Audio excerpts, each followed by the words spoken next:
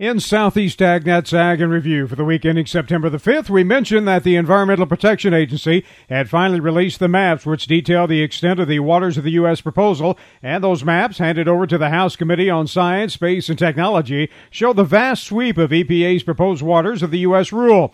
National Cattlemen's Beef Association's Ashley McDonald called the maps a smoking gun for agriculture and deplorable that they were kept from the public. We think it's because they give a very good visual representation about the extent of their proposed rule. And that runs contrary to their argument that they're not expanding the Clean Water Act and that they are limiting their authority, because this clearly shows that every water across the United States is now subject to the Clean Water Act. NCBA alleges the maps show individual states facing upwards of 100,000 additional stream miles that could be regulated under the proposed regulation. And McDonald says EPA's maps prepared by the U.S. Geological Survey and separate maps for ag groups done by consulting firm Geosyntec use the same data sets. Now that we know that EPA actually has almost some very similar maps that they had developed or had USGS develop for them, it at least gives us an idea that EPA did know how far their proposed rule would reach, because they could see on their own map how many ephemeral streams, which are dry ditches, and perennial streams and intermittent streams there are across the United States. McDonald says the maps show EPA knew exactly how expansive their proposal was before they published it.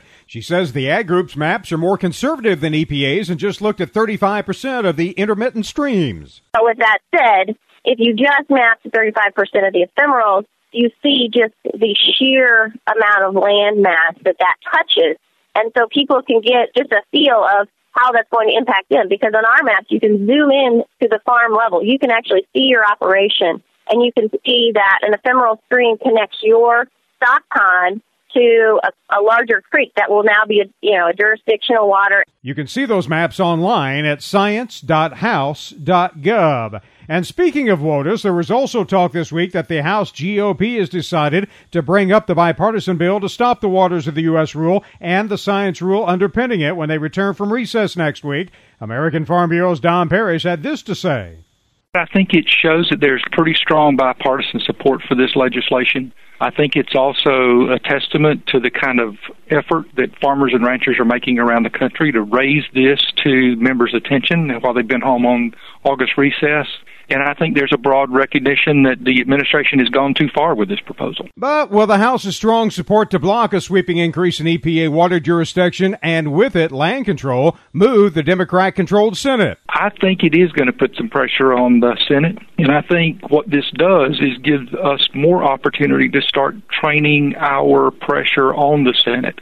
Clearly, I think the Senate is going to be more deliberative, but part of that deliberation is that they need to start considering what the real impacts of this regulation is going to be and the kinds of activities and roadblocks and obstructions that EPA is going to be putting in the way of jobs with this Waters of the U.S. proposal. Now, the proposal has been the top issue for many in farm country who see it as a huge federal land grab that would affect most ditches, farm ponds, prairie potholes, water tanks, and even puddles. EPA says agriculture is largely exempted, but even its own water map suggests its proposed rule will have a broad reach. But Parrish says it's not just about agriculture. There's over 45 associations here in town that represent everybody from folks that build roads and homes to schools and infrastructure for drinking water. And I've got an idea that a lot of these people are going to key vote this issue because it is so critically important. So important that Parrish says lawmakers should be held accountable for their votes on this, and in farm country they may well be in a crucial election year. Well, Tyron Spearman had a story this week about how peanut usage numbers continue to climb. Peanut stocks and processing has been released for the month of July, the 12th month of the marketing year, and it's good news for peanuts. They were up 2.8% overall in usage of peanuts, and now that makes it for the year up 2.1%. In July, Shellers milled about 394 million pounds. That's 2% more than the same month last year. Commercial processors used 184 million pounds of shell peanuts. That's up 2.8% from last year. Also up for the year was the government purchases of peanuts and peanut butter. For the year, they were up 11.8% to 31 million pounds. Most all categories showed improvement.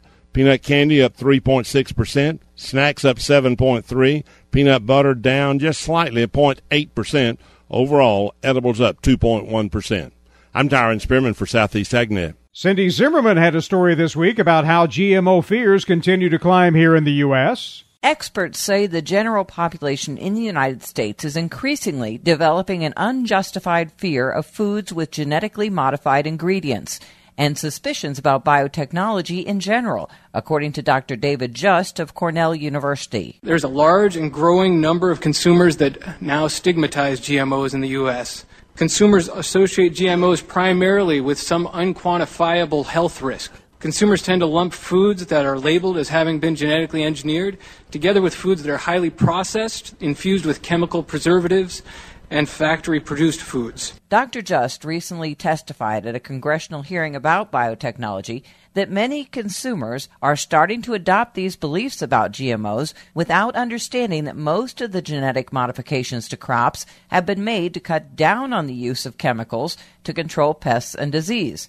He says that a growing number also believe there's something inherently unsafe about GMOs, despite the fact that extensive scientific evidence shows no human health risks. The industry, when consumers are presented with direct explanations of the direct benefits to consumers, they are much more willing to accept the technology. They recognize this is science used in their interest. To find out more about GMOs, go to gmoanswers.com.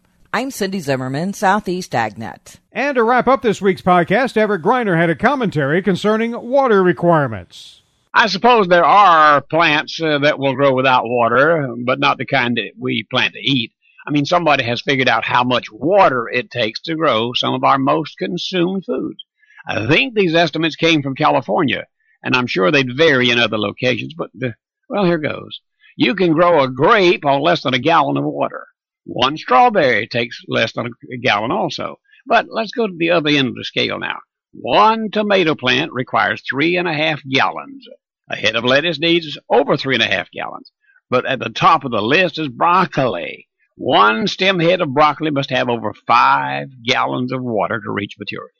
Now, as I say, I think these numbers originated in California, but, I have my doubts. An acre of tomatoes has nearly several thousand plants.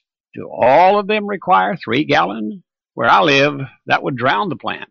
That's Ag Review for today. Everett Griner, Southeast AgNet. You can hear those and even more reports from this past week at our website, southeastagnet.com. Randall Wiseman, Southeast AgNet.